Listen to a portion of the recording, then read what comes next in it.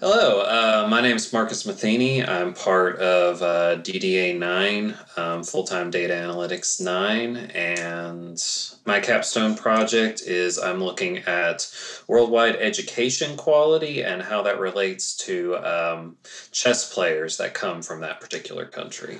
Wow, that sounds really fascinating.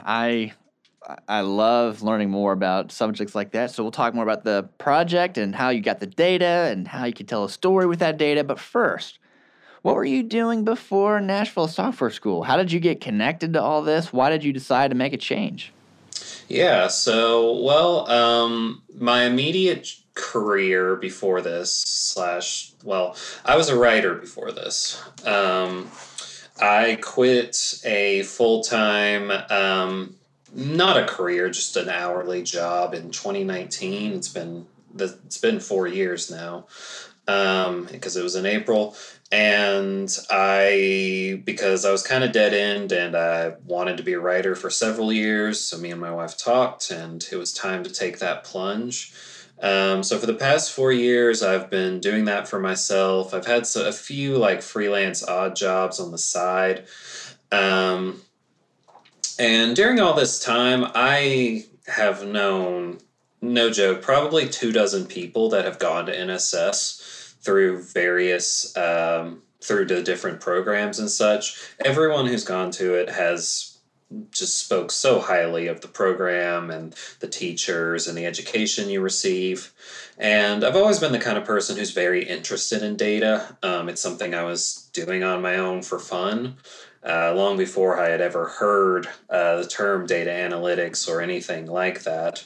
Um, and so, the years passed. I'm not stopping writing per se, but most professional writers, until you reach the very, very tippy top, have day jobs. Even some of the ones at the top don't still have day jobs. So, me and my wife are thinking about starting a family soon, and having going from one income to two is going to be great for us.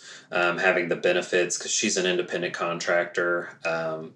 That's self-employed, so having those benefits is going to help. And I mean, they say do what you love, right? I love looking Yeah. at data, and so I was just like, well, I might as well get paid to do something I really like to do. Yeah, I mean that's what it's all about, especially if it gives you that flexibility, right? That's a huge support for what you're working towards. Yeah, that's the goal. Excellent. Well, tell me next about your project. What did you end up building here? How did you build it? Yeah, so like I said, I'm looking at chess players and education quality. So what I did was, thankfully, most of the information I needed was pretty easy to obtain. The International Chess Federation has a CSV that anyone can download of all of the players that they have rated, which is, I think, over 400,000 players. I don't have that exact number off the top of my head.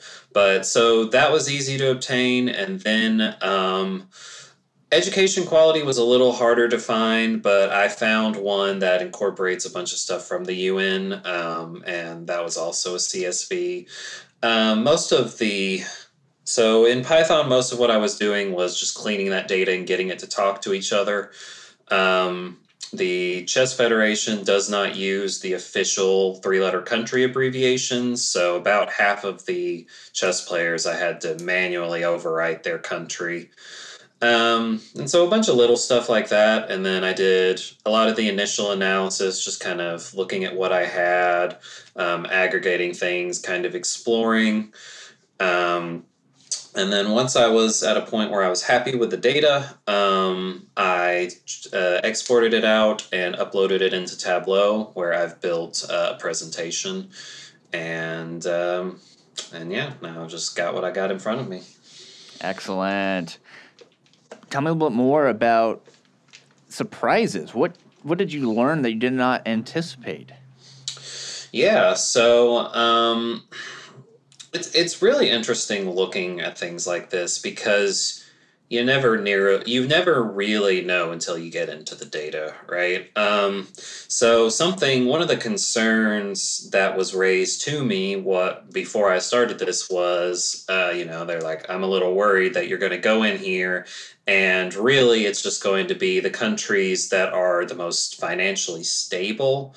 Are also going to have higher education ranks, but those are going to be the ones where people can afford to spend a decent amount of their life playing chess and getting better at chess as opposed to, you know, finding food and raising family and all of that stuff. And so I tried to control for that best as possible and was pretty surprised that it's not really that concern didn't really come to fruition at all. I explored a bunch of metrics before looking into what made it in the final presentation, and actually found that GDP is negatively correlated with a country's education rank, which means as GDP goes up, education rank actually goes down, which I thought was really interesting outside of the scope of my presentation a little bit. So I didn't spend a lot of time focusing on it. But once I saw that, I was like, okay, I've got something here at least. And then I was also surprised to find and in retrospect, this may be a little obvious, but so the highest rank in chess, if anyone's unfamiliar, is Grandmaster. And I expected to find, you're going to find more grandmasters in countries that have the highest quality education. And I found that's not really the case. As population size and education quality increase, so does the amount of chess players, which makes sense. But as I looked at only the players who are rated more highly, it got less and less of a clear connection. And when you get all the way up to that top rank, there's really basically no correlation at all. It's almost just random chance. So I thought that was really fascinating. That is interesting. Yeah. Are you a big chess player? The funny thing about this is I'm not. This is an interesting data set. Is that kind of what brought you Yeah, into it? Yeah, so I like sports. I'm really interested in it. But what kind of brought me to this was in another lifetime. I studied psychology in school. I have a Bachelor of Arts in psychology. And one of some of the studies I remember the most was where they actually studied chess players in these scientific studies, and they looked at expertise and short-term memory retention were the two I remember most distinctly. And so I thought that was really neat, a really neat way to go about something like that. And so as we got to closer and closer, I was like, everyone kind of has this idea of chess players as these intellectual Goliaths, right?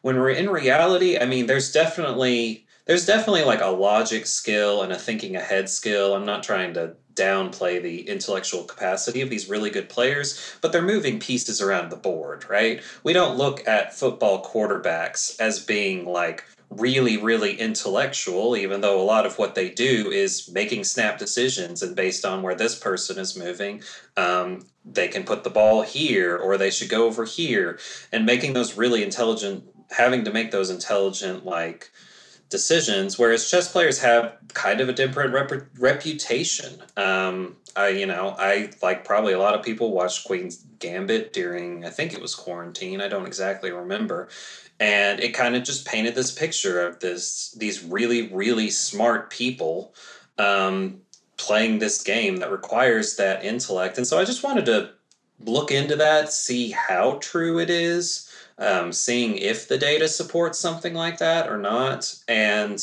I played a little bit of chess when I was smaller, and this has made me much more interested in it.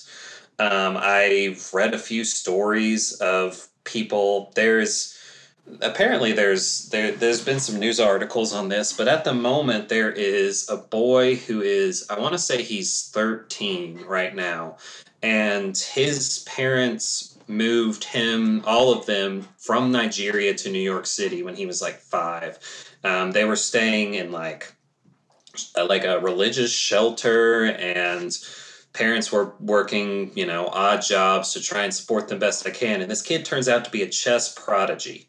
He's in, I think, the second or third highest rank overall, and he's 12 or 13 years old. Had never looked at a chess set before he was like 8. And because of him being so good at chess, there was kind of this story that built up around him. People started a GoFundMe for him and his family so they could help out. They ended up raising over $500,000 just because this kid could play a game really well.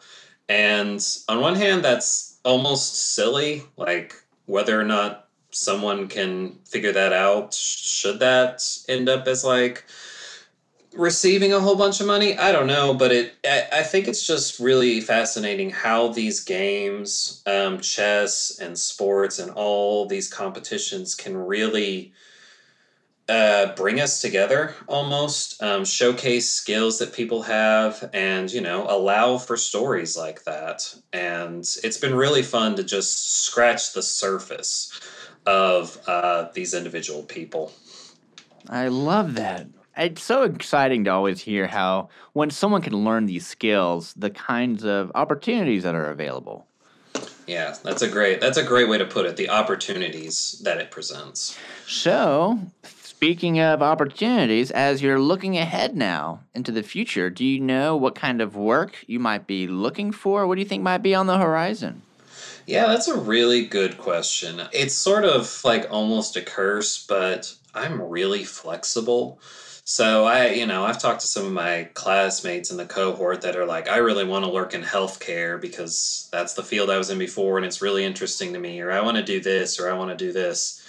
I find data to be interesting almost on its own merits sometimes, a lot of the time. So, um, I haven't been hired by anybody yet or anything. I don't think I'd be doing this if I was, but I have looked at. There's a few video game companies I've applied to. I'm a big gamer, and also just as you can probably tell by the way I'm talking, I'm really interested in the kind of people that end up being attracted to certain types of games, certain types of competitions, certain types of sports, and just kind of digging in and playing around with that. So that's something that's really interesting to me. But beyond that, I don't know. I'm excited for what's on the horizon, but the future is a blank slate, which is simultaneously a little scary, but also really exciting.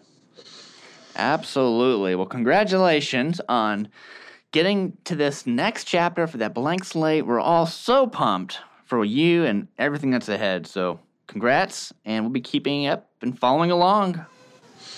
Well, thank you so much, and thank you for having me.